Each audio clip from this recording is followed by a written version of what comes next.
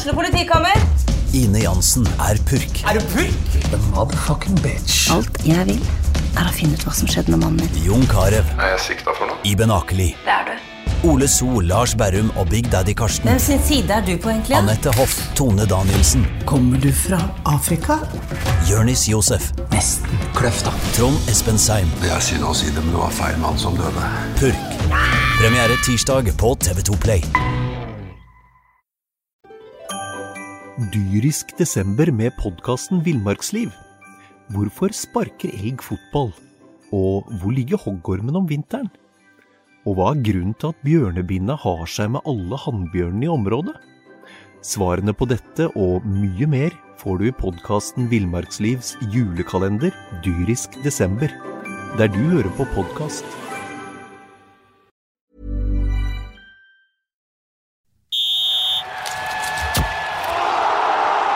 Du hører på Fotballmagasinet, en podcast fra Fredrikstad Blad. Riktig god tirsdag morgen. Det sol og pent vær, litt skarpt i lufta, men Erik Pedersen og Joakim Simensen har kommet seg på jobb, og jeg har jo vært der lenge selvfølgelig. Jeg har vært der helt siden i går kveld, da vi kom hjem fra Raufoss. Drømmer du om å jobbe i Meteorologisk institutt? Det hadde vært, ja, men hvis du meteorolog, så tror jeg du må være jækla god i matte, og jeg ikke noe sånn... Jeg karret meg til en 4 i matte. Du var litt på gang der, i hvert fall. Ja, jeg er glad i vær. Vær viktig. En Gud bedre for en lang tur hjem fra Raufoss i går kveld. Vi var jo der oppe, vi Bolstad, sammen med vår fotograf Erik Hagen, og det seig den turen til Raufoss. Ja, den Og med nok et tap i tillegg, så liksom når du satt og svinget deg hjemover der i 70, og det liksom pølse på Uno X, eller hva fader den heter, den bensinstasjonen vi stoppet på, kanskje ikke Uno X. Men, det var Shell 7-Eleven, var det. Shell 7-Eleven var det, ja. Det var den første sikkert, men hva med noen andre? Ja, det ble et stopp til, for jeg holdt på å pisse på meg, så da sier jeg til Hagen at nå må vi stoppe. Jeg løper inn og pisser, og var selvfølgelig fristet til å kjøpe noe mer inn på den bensinstasjon nummer 2 da, men jeg droppet det. Vi hadde nemlig en avtale, ikke noe mer sånn småspising på vei hjem nå. Nei. Og hva skjer? Hagen kommer da ut, etter at han har vært og fylt opp den der kaffeavtalen sin, så kommer han ut med 3 boller som han fikk gratis av hun der servitrisa der. Sjokoladeboller selvfølgelig, og du kan jo ikke kaste dem, så da ble det en sjokoladebolle etter den der forbanna grillpølsa på vei hjem. Så da var jeg så lei av meg selv, at jeg ryker på fristelser både her og der. Uansett... Nå har vi brukt 2 minutter på å snakke om vær og boller. Vi prøver å unngå det sensitive temaet Fredrikstad fotballklubb, som etter men det har jo en sammenheng, for det er jo når man er i ubalanse, når man er lei seg, man er i en sorgprosess, så trøstespiser man. Ja. Og det er jo den følelsen vi satt med når vi kjørte hjem fra Raufoss i går. Det var tungt, ass. Ja, det var blytungt. En kamp, Fredrikstad... Altså, de har alle muligheter til å dra det der solide i land. Hadde Ricky Alba skåret på den der tidenes muligheter der i første omgang, så sa jeg til deg i går, da hadde de vunnet den kampen der 3-0. Det gjør han selvfølgelig ikke. Fredrikstad styrer i annen omgang der, og så sitter han i baken. Som vi har sett 100 ganger før, Erik. Ja, altså første omgang synes jeg var relativt jevnspilt. Fredrikstad hadde jo de 2 største sjansene, kanskje i hvert fall den største, med nikken til Ricky Alba etter 18-19 minutter der. Et nydelig slått legg av Håvard Åsheim, og så skal Ricky bare styre den i mål, og så får han en sånn merkelig treff med pannebrasken da. Og han gjør egentlig riktig, nikker ned i bakken og skal sprette inn, men så får han alt for skarp vinkel på headinga der, og så går den ballen over mål, som jo egentlig en større prestasjon å bomme på målet enn å treffe målet fra det holdet der. Så det så jo helt sånn komisk ut, rett og slett. 0-0 til pause da, og når den kommer ut i andre gang, så da ble jeg faktisk litt imponert av Fredrikstad, for da kjørte det matchen skikkelig. Da skjedde alt på venstresiden. Med Noah Williams og Thomas Drage, som fant hverandre veldig godt, og ikke minst Ludvig Begby, som stadig kom på vingen der sånn, og de fikk satt opp masse 2 mot 1, og det ble mye sjanser ut av det. Og da så jo Raufoss skikkelig kjørt ut I perioder. Og vi snakket jo om det på radio nå, at det nå henger Raufoss I en tynn tråd her, og nærmer seg en scoring. Og det ble scoring. Ja. Men det kom motsatt her.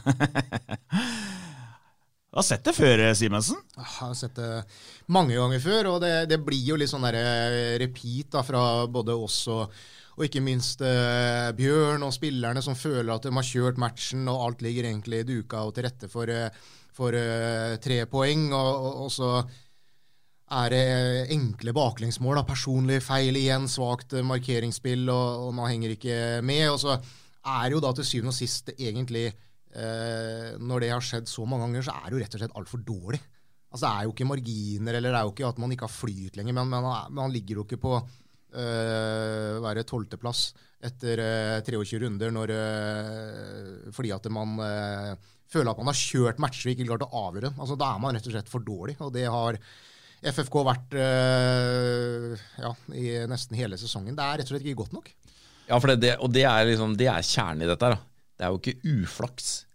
Det jo ikke sånn at Fredrikstad ble jo ikke rana der oppe I går, og til syvende og sist så det jo akkurat som Joakim sier, at det jo ikke godt nok.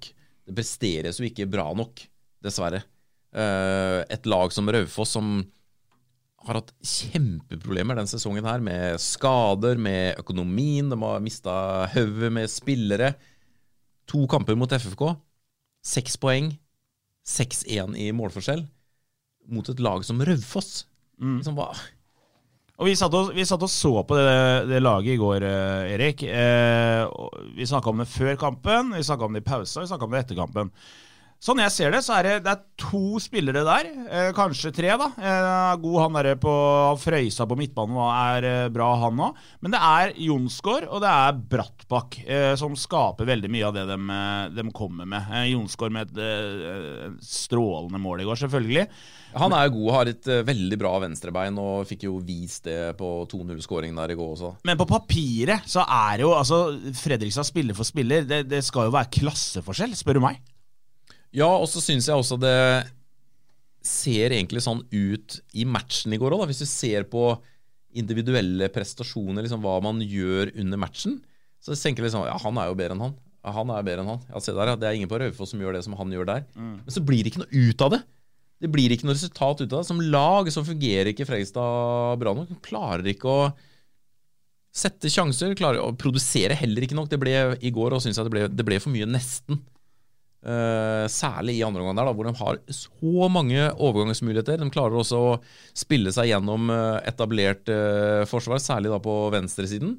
Kommer mye rundt på kant, mange muligheter til å slå inn I feltet, og så sitter ikke den siste passningen bra nok, eller sagt på en annen måte, timingen inne I boksen ikke god nok. Den treffer, kommer liksom ikke til de helt store sjansene, så nei, det Og det nok spillere på det Raufoss-laget, flere enn Jonsgaard og Brattbakk som hadde kommet med på det FFK-laget når du da vinner 6 igjen da, over 2 matcher mot Fredrikstad, så det ganske nonchalant å si at det kun kanskje 2 spillere som på papiret like gode som det FFK har. Ja, men det ikke meningen å virke nonchalant eller arrogant, altså, men det må være lov å si at altså, hvis du setter opp de 2 elverne I går, på papiret så klarer ikke jeg å se, kanskje en av stopperne, de synes jeg solide, og Daggio på venstrebekken god selvfølgelig, men da har du snart for jeg sier at de bra, men jeg sier at på papiret hvis du setter opp de 2 elverne, så klarer ikke jeg å se noe andre enn Jonsgaard og Brattbakk som kan spille for spiller. Men kollektivet da, I hvert fall. Ja. Feia FFK av banen 2 ganger på noen måneder nå, og det Det akkurat det vi prøver å si da. Det kollektivet det handler om. Det handler om hva man får ut av laget. Ikke spille for spiller. Jeg vil heller at Ludvig Begby på bekken foran Daggio 10 av 10 dager I uka. Han gjør en OK defensiv kamp I går, Daggio, men hvis du ser fremover, da, sånn som de løp altså Begby og sånn, det nok ikke I nærheten, har jo ingenting. Så det handler om hva man får ut av ressurser og lag, ikke spille for spiller. Vi prekket med Bjørn etter matchen I går. Nå synes jeg han har tidligere bortekamper I Bergen, var han forbanna, han har vært frustrert, han har tømt seg på det ene, han har snakket om det andre. I går synes jeg virka resignert, skal jeg være helt ærlig. Ja, han pleier jo å gløde litt når du snakker med han. Han kan jo være litt sånn intensiv og har jo følelser. Ja, svær kall her nå, så plutselig nikker han rett ned bostad. Men nei, det gjør han selvfølgelig ikke. Men han lever jo veldig med da, det han holder på med, og det er jo veldig bra. Men i går så var han litt, jeg er helt enig, vi sto der sammen og pratet med han. I går så var han litt roligere enn det han pleier å være. Så det er klart, det er jo tøft når du får når liksom man tror at nå har vi noe på gang her etter den nydelige matchen hjemme mot Sogndal, og så er det tilbake til det samme gamle igjen i kampen etterpå. Så sa han jo det at ville ikke dra parallelt til KFM-matchen, for liksom det var helt katastrofe, og han følte jo litt med gutta i går også, at det vil seg liksom heller ikke. Han synes jo de gjorde en OK kamp, og det er jeg jo til dels enig i. Jeg synes jo Fredrikstad spiller best i store deler av matchen, men får ikke noe ut av det. Ja, han virket litt stille og litt resignert i går, jeg er helt enig i det. Joakim, ja. Har vel nesten litt sånn råkatt for forklaringer da. Ja, ikke sant. Fordi at når det har vært nesten gjennom hele sommeren og høsten, så har det vært utelukkende da enkle feil bakover. Det var det jo for seg i går også, men i går så begynte den jo igjen da med liksom, men det er mangel på samhandling fordi at man må helt gjøre utskiftning, det var en ny firer og sånn. Jo, men altså, det har vi hatt en uke da, på å sette den fireren. Altså, det var jo ikke noe overraskelse at Oskar Kjøge Jansson måtte stå over i går. Mats har vært ute lenge. Brage Skare som har kommet inn, han har jo, som er for så vidt en del av den nye konstellasjonen, han er jo en spiller som faktisk har vært veldig bra i de første matchene, så i går synes jeg det var en Bjørn som nesten råka rett og slett opp for forklaringer og unnskyldninger, altså. Ballen, Henny! Vi skal sparke! Spørsmål fra folket. Jeg har blitt litt rutinert, gutter, når det gjelder disse spørsmålene fra folket, fordi hvis jeg kjører dem mot slutten av sendinga, episoden, så har vi vært gjennom alle temaer, så det er bedre at vi kjører dem litt tidlig. Det handler om å ta lærdom når du er programleder og teknisk ansvarlig i podcasten. Hvor lenge har vi holdt på med podcasten nå? 5-6 år. 4-5 år. Ja. Du er fast ansatt, du ikke er på sånn kontrakt. Det hadde vært noe. Jeg spurte jo på denne Facebook-siden hvor det er et par tusen FFK-supportere, fyr løs hvis dere orker, og det var jo en 5-6 stykk som bare skrev at det orker jeg ikke. Det forstår jeg.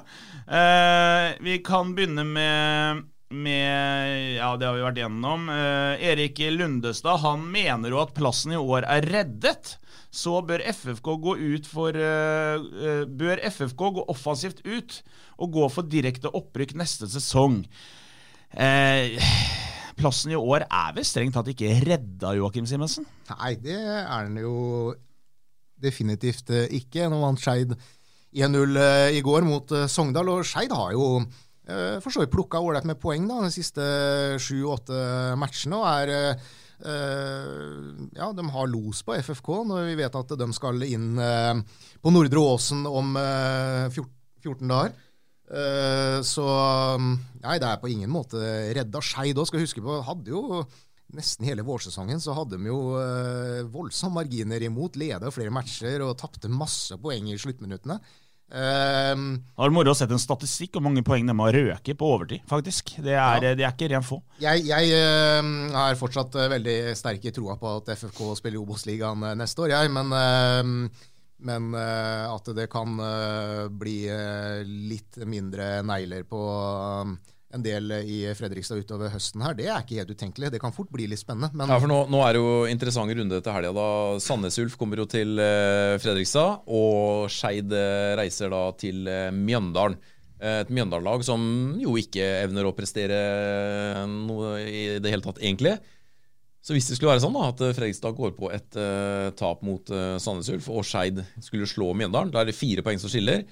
Og som Joakim nevnte, runden etter der, så skal FFK til Nordre Åsen og møte Skeid. Hvis det forutsetningen før den kampen, at det bare 4 poeng skiller, så det jo game on, selvfølgelig.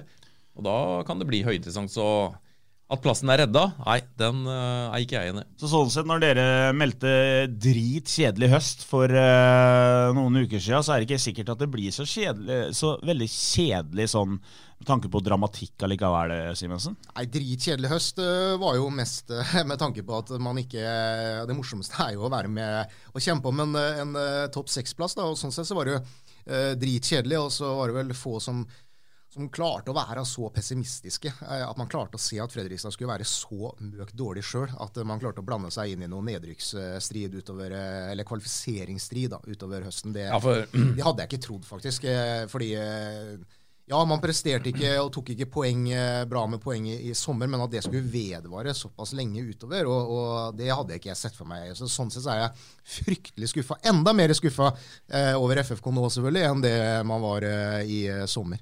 Så man ikke i den nedrykkssiden helt ennå. Det jo fortsatt 7 poeng ned til kvalifiseringen der, så må jo snuble enda mer da, hvis de skal ramle ned der sånn. Men det klart, et lag som liksom i den motgangen som Fredrikstad nå, så det jo ingenting som sikkert, selv om jeg heller ikke tror at Fredrikstad skal snu på det og si at Fredrikstad slår Sandnes Ulf da, til helga. Et Sandnes Ulf som heller ikke i superform om dagen. Og Skeid som da skal til Mjøndalen, og mot Mjøndalen som skal de ha noe håp om å henge med toppen, så må de jo plukke 3 poeng mot Skeid. Da det plutselig en god luke ned igjen, så det kan jo, det snur fort da. Det snur veldig fort. Per Kristian Johansen, her vi inne på noe interessant, Pedersen, den skal du få svare på. Hva ser treneren i Alba, ettersom han har klippekort? Hva leverer han på trening som han ikke får ut i kamp? Rytmen ikke der, fysikken brukes ikke, og avslutningene kommer ikke, eller går over utenfor. Han sikkert en hyggelig og grei gutt, men nå det en stund siden han forsvarte å starte, etter min mening. Du nevnte på radioen i går, det gjorde jeg også, jeg støttet deg i hvert fall, at Alba gjorde en god førsteomgang, var toneangivende på kanten, akkurat som Noah Williams var på sin kant. Men sluttproduktet ikke der, det må vi jo være enige i. Ja, det vi jo helt enige i. Det jo grov miss at de kan sette den nikken selvfølgelig, og så har han også et skuddforsøk der vel, som går høyt over, var vel kanskje det ble et hjørnespark, det var via et Raufoss-ben, så men ja, det står jeg for. Jeg synes Alba var meget god i den første omgangen i går, skapte mye på egen hånd, tok mange gode løp, har også jobbet bra hjemover, og at han ikke brukte fysikken sin, det jeg ikke enig i den kampen i går, så det gjorde han også mot Sogndal. Var han også veldig fysisk. Spilte jo på den siden rett foran oss, der hvor vi satt i går, Christian, så vi så liksom han ekstra nærme. Og jeg synes Alba var bra, rett og slett. Han tørte plutselig å utfordre litt 1 mot 1 igjen, dro av bekken sin flere ganger. Så ut som han hadde litt mer selvtillit enn det han har hatt gjennom den sesongen her. Så trekker det selvfølgelig ned at han ikke klarer å få tellende resultat i form av en scoring. Andre gang blir han egentlig helt borte. Da skjer alt på motsatt side, som vi snakket om i stad, hos Noah Williams der sånn. Så helt greit å gjøre et bytte der. Men grunnen til at han starter i stedet for eksempel Okeke, da, det tror jeg på grunn av de defensive egenskapene. Når du så hvordan FFK spilte i første gang i går, så var det et mer defensivt orientert FFK enn det vi pleier å se. De lå ganske kompakt og samlet på egen banedel. Når Raufoss hadde ballen, var ikke så opptatt av det høye, aggressive presset i den fasen. Og da nok Alba en bedre rollespiller enn det Okeke da. Og så paradoksalt nok da, når Fredrikstad angriper mye mer og tør å stå høyere i andre gang, og skape mer enn nesten ting ut av det, da blir man også straffa. Da fikk Raufoss de 2 kontringene som de skåret på da, og det ble jo også et tema etter matchen her, at Fredrikstad ikke var tålmodig, så skulle det kanskje fortsatt mer som de gjorde i første gang, men det sånn nyttekost da. Skal vi gamble mer, og de så jo ut som de klarte å kjøre Raufoss der, og så fikk de en eller 2 da, i ræva i stedet. Men tilbake til Alba. Jeg synes han var god i første gang i går, så det mange som uenige i det, og det greit. Jeg synes han var bra. Din mening, Joakim? Nei, men man ser jo ofte på, hadde Alba skåret på den gigantsjansen da, så hadde ingen suttet og kritisert Alba, eller noen har sikkert gjort det uansett, fordi nå man inne i den tralten der, at ingenting av det han gjør godt nok. Hadde han skåret i går, så han skåret mot Sogndal. Han var god mot Sogndal også. Og han jo en litt annen type enn Okeke. Okeke mer sånn som kanskje skaper sjanser. Alba mer den som i enden av de sjansene. Og så skulle alle gjerne helst sett at han hadde enda bedre uttelling på de mulighetene han får. Men jeg har ikke reagert på at Alba blir foretrukket foran Okeke. Jeg synes Alba han kommer seg til de sjansene. Og så skulle selvfølgelig, som jeg sa, uttellingen ha vært bedre, men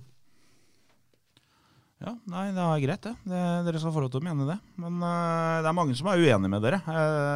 Og spesielt etter gårsdagens kamp så var det en del som men tror vi det at det såpass enkelt at man blir farget at han ikke setter den i første omgang der, og da han helt elendig. Det blir selvfølgelig en del av bildet, men det har jo vært en del irritasjon mot Alba gjennom hele denne sesongen her, og han har jo ikke hatt en god sesong. Det jo et eller annet som har lugget voldsomt for hans del i år, og det har han jo vært åpen og ærlig om selv også. Så det nok noe som har bygget seg opp over tid. Men det litt sånn ironisk av de siste par kampene, så synes jeg han har vært bedre enn på lenge. Og så ble det også fordi jeg skrev vel at han var spesielt god i første omgang, skrev vel jeg i den saken i går, og det ble det en del reaksjoner på da, hvor folk mente at Alba var møk dårlig. Men jeg endrer ikke meningen av det grunn, jeg står for det. Jeg synes Alba var en av FFKs absolutt beste i første omgang i går. FFKs beste var han, synes jeg, sammen med Lindstrøm når jeg tenker etter. De to synes jeg var best de første 45 minuttene i går. Alba, han var god. Nå som det virkelig begynner å brenne på dass, og Bummen ikke ser ut til å være villig til å endre på noe, det på tide at Mr. Heier og Mr. Lunde viser lederansvar. Jeg ikke helt enig om at han ikke villig til å endre på noe, for altså, det jo akkurat det du nevnte i går da, de siste kampene, altså i går for eksempel, så ligger man mer kompakt og venter på Åsane, holdt jeg på å si, på Raufoss i perioder, så han har gjort visse endringer. Ja, fordi at vi snakket om det på radioen i går, vi underveis i kampen også, at det virker som han Freistad angriper matchene på en litt annen måte nå, i hvert fall innan bortekampen i går da. På hjemmebane det nok litt annerledes, men det var ikke den der gå i strupen på som liksom vi har hørt Bjørn snakke om så mange ganger da. Det var mer avventende og litt mer kynisme fra FFKs side. Flytter opp masse folk når de har sjansen og sånn, det ikke det, men lå også litt mer balansert hjemover når Raufoss hadde ballen, presset ikke så høyt hverken på midtforsvaret eller på bekkene for å ta dem så høyt i banen og sånn. Så den kampen i går var et lite signal om at de har faktisk endret litt, synes jeg. Du enig, Simensen? Ja, men spørsmålet går jo på om det på tide at Heier og Lunde tar grep, og implisitt så mener de jo ikke på tide at de gir Bjørn Bummen fyken. Det jo egentlig det man mener med spørsmålet. Ja. Og da mener jeg at svaret på det spørsmålet fra min mening at det kan man ikke gjøre nå. Hvorfor ikke? Nei, altså det går ikke. Altså, ja, greit, han kan sikkert argumentere med at han skal sitte stille i båten og se at skipet går ned, men all den tid man vet da, at nå det 7 matcher igjen, økonomien helt ræva. Det løsningen? Det medisin? Sparke et trenerteam?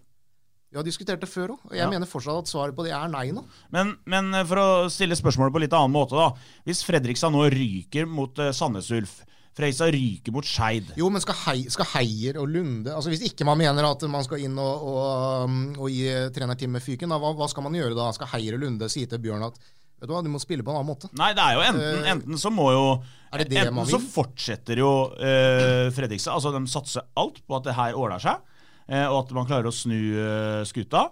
Eller så må man jo ta grep. Når du ikke, altså se på de, hvis du ser på altomfotball.no for eksempel, så ser du tap i rød farge, seier i grønn farge og uavgjort i gul farge. Se på den fargene nedover de siste, altså fra sommeren. Altså det er grelt å se på, og det blir jo ikke bedre. Og da er jo ikke et dumt spørsmål å spørre. Altså gjør han jobben sin godt nok?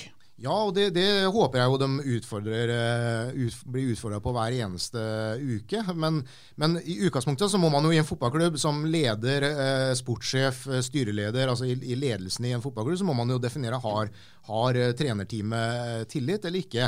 Og hvis svaret på det at de har tillit, så må jo for all del være opp til det teamet å gjøre de endelige beslutningene og de grepene man mener at man tror på rent spillemessig. Da.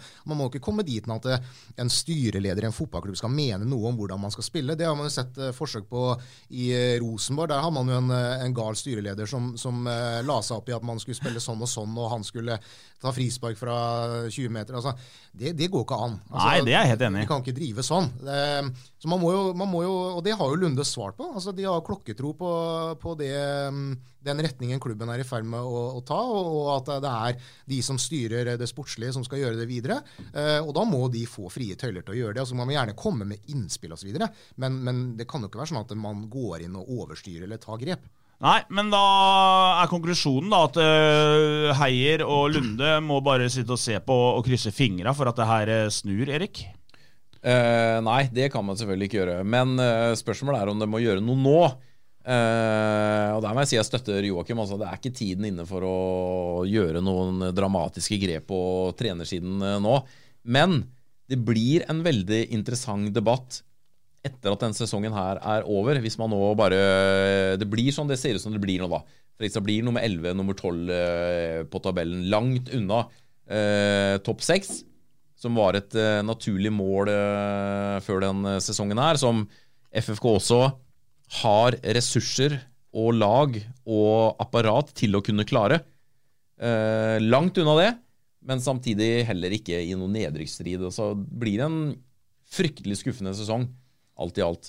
Da må det jo bli en god og seriøs debatt rundt om Bjørn Johansen og Joakim Klæbo er det rette teamet til å fortsette videre. De har jo kontrakt ut 2023, for at i 2023 så må jo FFK begynne å få resultater.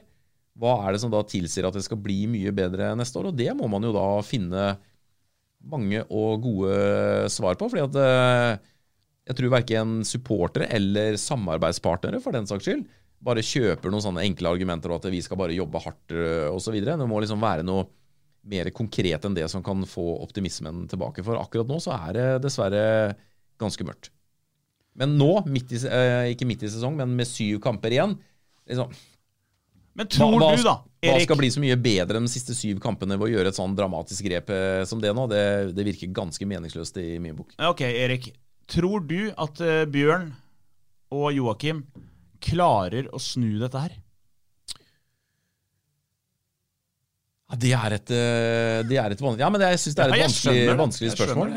Fordi at når man ser på resultatene som nå har vært over så lang tid, da, vi har Fredrikstad tross alt spilt 23 kamper, så er det liksom, hva er det som tilsier det nå? Nei, det er jo ikke så mye da. Så vet man samtidig i fotballen så er det sånn at vanvittig mye kan skje på en vinter. Bare se på resultatene til mange av lagene i år liksom, som var helt ute å kjøre i fjor. Nå er de plutselig og kjemper om opprykk og det ene som er. Så liksom, skal Fredrikstad plutselig gjøre en kursendring? Har trenerne fortsatt tillit i spillergruppa? Altså, per nå så har de jo det. Det er ingenting som tyder på at det er noe intern uro. Det er et argument som taler for at man skal klare å snu det, synes jeg. Jeg synes det er vanskelig å svare ja eller nei på det, liksom. Det blir sånn gjetting, rett og slett, for det er vanskelig. Skjønner det, Erik. Du er jo bare sportskommentator, så du skal ikke komme med svaret. Nei, hvis jeg hadde hatt svar, jeg har jo egentlig svaret på alt, men det hadde blitt for enkelt på. Nei, men når jeg svarer sånn, da, så betyr jo implisitt at jeg har fortsatt tro på det, fordi at ofte så er det ganske små ting som skal til, da. jeg har liksom ikke, sitter ikke med en følelse at det noe fundamentalt gærent I FFK-systemet som gjør at dette her liksom, det helt umulig å snu. Hva ville du gjort der, Bolstad? Jeg bare programleder, så jeg har ikke noe mening, egentlig. Ja, men du kan jo svare på det. Du må ha en mening, du også. Ja, ville du fortsatt med det teamet som nå, eller ville du tatt grep som flere mener man bør gjøre nå? For å være helt ærlig så begynner jeg å lure på om de klarer om de evner å snu dette her. Det gjør vi jo alle. Alle lurer jo på det nå. Ja, men la meg fortsette da. Så jeg vel egentlig enig I det, at det å fyke treneren nå, jeg ser ikke hva som skal komme godt ut av det da. Hadde det vært en klar kandidat, jeg ser mange nevner Vegard Hansen for eksempel, bare glem det, tenker jeg. Hadde vært en klar kandidat som kunne stått klar til å tatt over dette her, som har en CV som ellevill, så hadde jeg sagt, ja, vet du hva, nå dere tiden inne for å gjøre grep. Men jeg klarer ikke å se... det jo mange kandidater. Ja, hvem da? Hvem det som skal gå inn og ta over dette her? Det jo mange trenere. Ja, men ikke som kartlagt av Fredrikstad per nå. Altså, ja, det står ikke en klar kandidat på sidelinja og liksom kan hentes inn I morgen, liksom. Nei, men Fredrikstad har garantert en liste med trenere som de... kunne tenkt seg å gå på hvis det nå skulle gå gærent. Altså, hvis ikke så gjør vi ikke jobben sin. Det klare kandidater som klare. Ja, men da, etter at jeg har kartlagt den lista der da, og sett på antall trenere I Norge og sånne ting, så klarer ikke jeg å se hvem som skal komme inn og snu det her. Nei, men det ikke jobben din. Nei, men jobben min jo å svare på det her. Jeg prøver å svare litt mer grundig enn dere gjør. Jeg klarer ikke å se hvem som skal komme inn og snu dette her. Derfor mener jeg at tiden ikke inne for å sparke trenerne nå. Så det du sier, Kristian, det at siden du ikke vet hvem som skal ta over Fredrikstad fotballklubb, så bør ikke Fredrikstad gjøre noe på trenersiden heller. Ja, det korrekt. Ja, men det støtter jeg. Ja, det bra det. Du klarte liksom å vri deg unna Nei, det spørsmålet. Jeg gjør ikke det. Jo, for det klart for jeg må jo, altså jeg har jo ikke sagt her noen gang at Fredrikstad bør sparke treneren, men jeg må jo stille spørsmål da. Ja, men du sa at hadde du vært en klar kandidat, som du hadde sett som en klar kandidat, så hadde du nok vurdert å hente inn han. Ja. Men den klare kandidaten da, som du ikke klarer å se, den der ute. Ja, et eller annet sted, men jeg vet ikke hvem eller hvor han så da kan jeg ikke si at Fredrikstad bør hente han eller Nei, så hvis Fredrikstad hadde hatt en klar kandidat, så hadde du ment at da var det riktig å gå for det. Ja, nå blir det her litt vanskelig da. Men jeg klarer ikke å se hvem som skal komme inn og snu det her nå. Punktum. Nei, men og da mener jeg at man får bare fortsette å la det skure og gå. Nei. Det vi kan oppsummere med, virker det som, at nå det 7 kamper igjen av sesongen. Den trenerdebatten virker litt død egentlig akkurat per I dag. Ja, for da måtte de tatt grep tidligere. Skulle det hatt noe for seg, så jeg enig I det. Nå får det får heller bli en del av evalueringen etter sesongen, sånn som det akkurat nå. Dag Solheim, han spør, når skal man begynne å snakke om resultatene som uteblir, og den sportslige utviklingen på A-laget som totalt fraværende denne sesongen? Jeg vet ikke hvem har vi snakket om noe annet? Ja, jeg vet ikke hvem som ikke snakker om det. Resultatene uteblir, det har vi jo snakket om siden april. Men ja, han ser I hvert fall ingen utvikling da, og det vi jo enige I det, Erik. Ja, det vi jo alle enige I, så han mener vel heller kanskje at når blir det noen konsekvenser da, av de manglende resultatene, og nå har vi egentlig snakket om det også, så... Nei, alle jo selvfølgelig enige I det. Fredrikstad har underprestert. Det har vært en svak sesong. Men det har jo liksom, man blir nesten litt lei av å bare si det, for det har vært litt sånn hakk I plata den sesongen her. Men alle jo enige I det. Så får man en sånn der gledelig opptur mot Sogndal, og så ymter vi litt frempå. Ops, vær litt forsiktig med å juble for mye her nå, fordi at Sogndal jo det laget som slipper inn flest mål I denne ligaen her, så å si. Så det lett å bli litt sånn blendet av et resultat mot Sogndal, og så var det kanskje noe I det da. Vet du hva som hyggelig, Simensen? Et hyggelig program. Kjærlighet uten grenser. Det et hyggelig program. I går så satt vi på vei hjem fra Raufoss. Det var altså så lunken stemning I den der bilen på vei hjem der, at jeg har ikke sett på maka, men jeg har trykket ned den der sjokoladebolla, og vi var litt kvalme og slitne. Og så kommer Kjærlighet uten grenser. Det var ikke Siv Stupsveen, det var ikke det. De har byttet programleder sikkert for 10 år siden, men et meget habilt program som spiller bra sanger, og som kommer med en del hyggelige hilsener. Kjærlighet uten grenser jeg hadde glemt hvor bra det var, men det innmari hyggelig. Ja, det det. Så jeg bestemte meg da for at jeg ville få opp stemningen I bilen litt. Du kan jo kanskje... Sitter vi da og kjører hjemover, så hører vi på radio når vi hører hilsener til folk som savner kjæresten sin, og som gleder seg til å komme hjem, og som på jobb I utlandet og savner barna der hjemme. Og så kommer plutselig følgende hilsen på radioen mens vi sitter og kjører. Mine to fantastiske kollegaer, Erik og Erik, som jeg deler bil med på vei hjem fra Remfoss.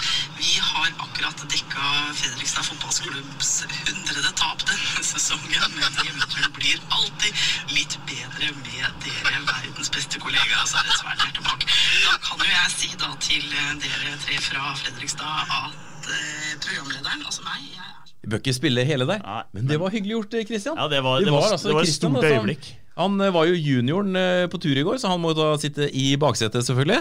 Hadde suttet bak der, helt for seg selv, og skrevet inn en melding til Kjærlighet uten grenser, hvor han fortalte det at jeg glad I dere, kollegaene mine Erik, og selv om vi har dekket 100 FFK-tap denne sesongen her, så det hyggelig å være på tur med dere.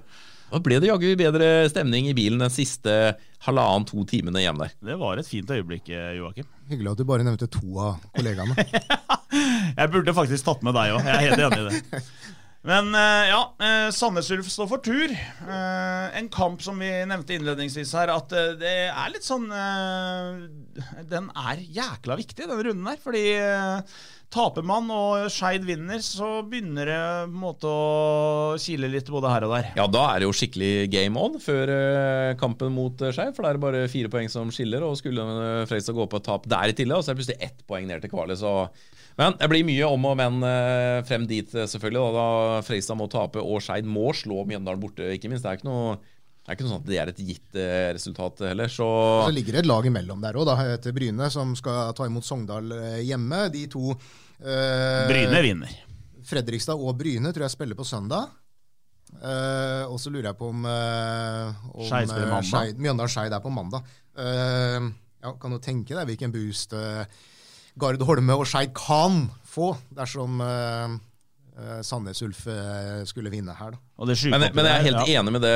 Vi spurte jo også Bjørn om det etter kampen I går, og han svarte vel noe sånn som at Fredrikstad må jo bare konsentrere seg om seg selv, og det jeg selvfølgelig helt enig I. Altså det jo må få dette laget her til å fungere nå, altså må få noe stabilitet over tid. Liksom... Det synes jeg var det klokeste han sa I går, for jeg synes det var mye det med at man igjen hadde presset på, jeg vet ikke hvor mange ganger han sa igjenna. Det var nesten som var igjenna, og så var de igjenna, og så var de igjenna. Det jo favorittuttrykket. Men det Bjørn sier om at det nå handler egentlig bare om å spille inn relasjonene, teste ut, sjekke, altså Skare, Nilsen I midtforsvaret, få de relasjonene til å sitte da. Det jo det handler om, å bruke de siste 7 matchene til det, og ruste seg for neste sesong. Det har vi egentlig sagt seg I sommer, men det jo det som alt handler om. Og så nevner jo da Bjørn for eksempel midtstopperen I går, altså det var jo en ny endring der igjen I går, I og med at Oskar Kjøge Jansson hadde karantene, og så måtte Brage Skar og Tage Johansen spille sammen da, og så snakket han jo I forlengelsen om viktigheten av å kunne spille med noenlunde samme lag over timen. Jakob Lindstrøm da han ute med karantene igjen. Fikk jo da sitt gule kort nummer 8 for sesongen I går på mange kamper han spilt, 18 eller noe sånt. 18-19 kamper. Og det jo da gult kort I nesten annenhver match, og det jo selvfølgelig... Jeg tror han spiller 15 bare. Hæ? Ja, eller 16. Ja, det kanskje noe innhopp der. Og, han har 0,5 kort I annen match. Jeg spurte også Bjørn om det I går. Liksom, altså, har dere snakket med Jakob? Liksom? Det jo uholdbart. Det jo alt for mange gule kort, sånn som det virker utenfor fra utsiden I hvert fall. Og da sier jo Bjørn helt klart og tydelig at ja, det alt for mye. Og vi har også tatt opp det her med Jakob, at han må lære seg å være aggressiv i spillestilen uten å gjøre noen av disse taklingene som han kaster seg inn i innimellom, som gir gult kort da. Men det fordi han er det for temposvak, altså at han havner på etterskudd, eller hva tenker du? Nei, jeg synes det måten han går inn i taklinger på. Det gule kortet i går da, det kan du jo si at kanskje greit å ta. Det jo sånn gult kort du kan leve med, for at det der, han avbryter jo en veldig potensiell skummel kontring der, sånn, en overgang, så han river motspilleren sin ned da, og får et klart gult kort på det. Det jo sånne gule kort man kan leve med. De man ikke kan leve med de der som man får for noen av de taklingene sine. Det noe med måten han går inn i taklingene på. Det ikke fordi han på etterskudd eller må rive i drakta eller sånne ting. Men det liksom noe med den der, ja, rett og slett måten han takler på. 4 gule kort da, det hadde vært helt greit det. Men det 4 for mange som gjør at det og akkurat halvparten av det liksom de der, det handler litt om spillestil. Og det var i fjor. Så det må legge seg. Og det holder ikke. Man kan ikke ha en sentral midtbanespiller som står ved annen match på høsten. Det går jo ikke. Så enten så må jo på en måte det bli en bedring i det, eller så kan ikke Jakob Lindstrøm være på det laget. Man kan ikke ha en sentral midtbanespiller som står over annen kamp på høsten. Det går ikke. Nå har han jo stått over, det blir vel da 3. kampen han står over nå da, på grunn av karantene, og det jo selvfølgelig alt for mye. Minner meg litt om Christer Arnesen, en høst sent på 90-tallet. Han nå røk på... Roger Risort gjorde jo det, men der hadde jo han en tvilling i Tero Koskela som kunne gå inn og gjøre samme jobben, så det var liksom greit, men Fredrikstad har ingen andre Jakob Lindstrøm her. Nei, det helt korrekt det. Jeg lurer på om vi skal runde av der. Erik Pedersen han har et eller annet viktig møte etter podcasten, så... Ja. Debattmøte. Jeg tror han skal stå i gågata og stå med sånn der vi trenger debattinnlegg. Jeg synes vi skal være rause nok på slutten her til å gratulere Brann med opprykk selvfølgelig, i og med at Ranheim gikk på en smell i går, så jo nå Brann klare for opprykk. Ikke at det noe sensasjonelt selvfølgelig, men... Podcasten gratulerer. Det jo, jeg synes jo det litt kult, nå husker jeg ikke hva han heter, men han styrelederen som gikk ut etter at de hadde røket ut mot Jerv i kvalet i fjor, og sa at hvis det her nivået vi møter i første divisjon, så kommer vi til å feie gjennom den Obos-ligaen, og han fikk så mye pepper for det utsagnet der. Det var til og med noen som mente på at han måtte gå av bare på grunn av det han sa, men han var jo klink på ball. Altså ingen som har hatt en så klokkeren analyse av Obos-ligaen som det han hadde. Og de helt overlegent klare for opprykk og elitserien neste år. 69-11 i målforskjell på 23 kamper. 20 seire, 3 uavgjort, ingen tap. 100 millioner. Du kan si at det i egen klasse hvor mye du vil, men de resultatene de har fått, de har vært imponerende, det må jeg bare si. Grattis til Brann! Og så det jo sjukt at akkurat nå så KFUM på plassen bak, og 3 poeng foran Stabæk. Altså, jeg skal si det. Jeg Risnes det, hvis han får til det. Det jo helt enormt. Det noen så skjønner jeg ikke unner hvordan de skal klare å, hvis det lang vei igjen, men altså, vi snakket om Jerv i fjor, da, at Jerv kom opp med små ressurser, men hvis Koffa skal spille elitserien 2023, det må jo være tidenes Askeladd. Jeg kan si det så, det blir ikke på Ekeberg i hvert fall. Fordi fasilitetene de byr på der oppe, skulle det bli på intilitid, så blir jo 170 mennesker i snitt.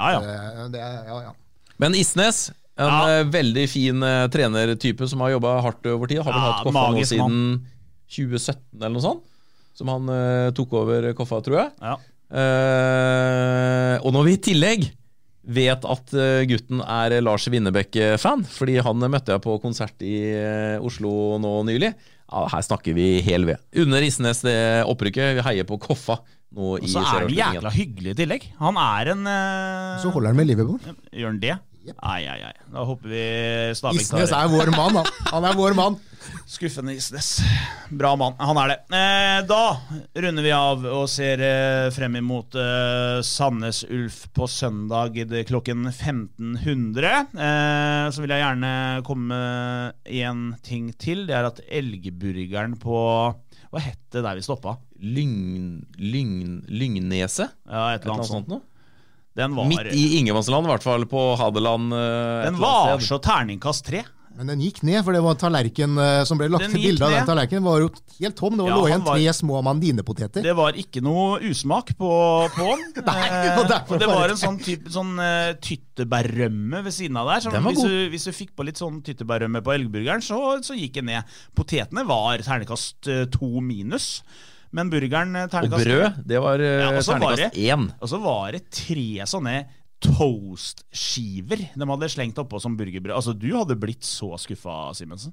Ja, men jeg har tydeligvis litt høyere klasse enn deg, for den burgeren gikk jo ned. Ja, så du men kan jo altså, når du sulten, så eter du jo...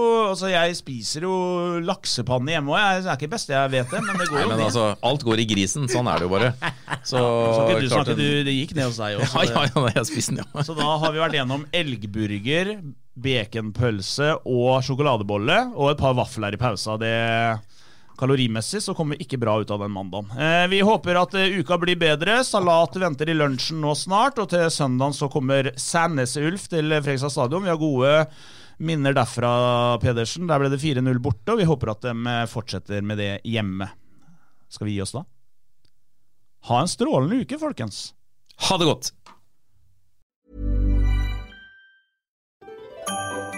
Dyrisk desember med podcasten Villmarksliv.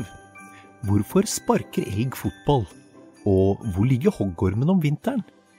Og hva grunnen til at bjørnebinna har seg med alle hannbjørnene I området? Svarene på dette og mye mer får du I podcasten Villmarkslivs julekalender Dyrisk desember, der du hører på podcast.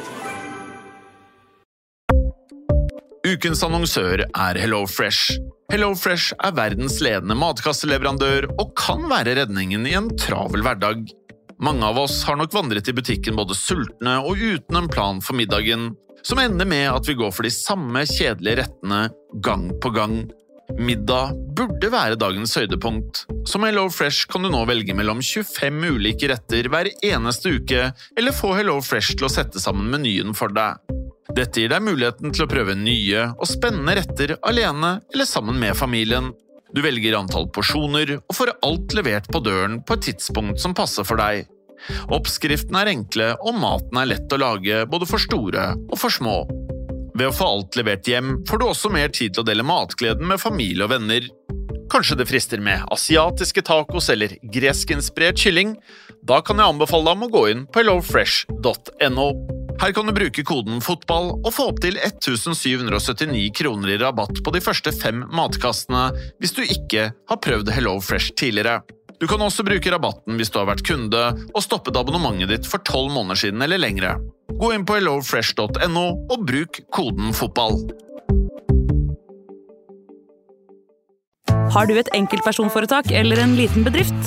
Da du sikkert lei av å høre meg snakke om hvor enkelt det med kvitteringer og bilag I fiken. Så vi gir oss her, vi.